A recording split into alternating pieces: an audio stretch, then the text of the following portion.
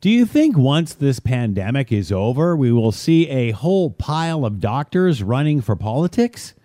After watching over a year of doctors on the daily news, I have a hunch we will. What political party isn't going to want to cash in on that image and identity? It appears there are two types of doctors giving us their advice in the media. One, the doctors who stay neutral and offer their academic opinion on the issue. And two, the doctors who use it as an opportunity to sell their occupation's political agenda and support their favorite party while slamming the other. I guess there's nothing wrong with that. However, there are many academics who care little beyond their one-dimensional view of their area of expertise. A good example, look at Dr. Bonnie Henry in British Columbia, who everybody loves, despite her not wanting to mask her students in class until just this past Easter. Doug Ford opponents would have had his head for such a move.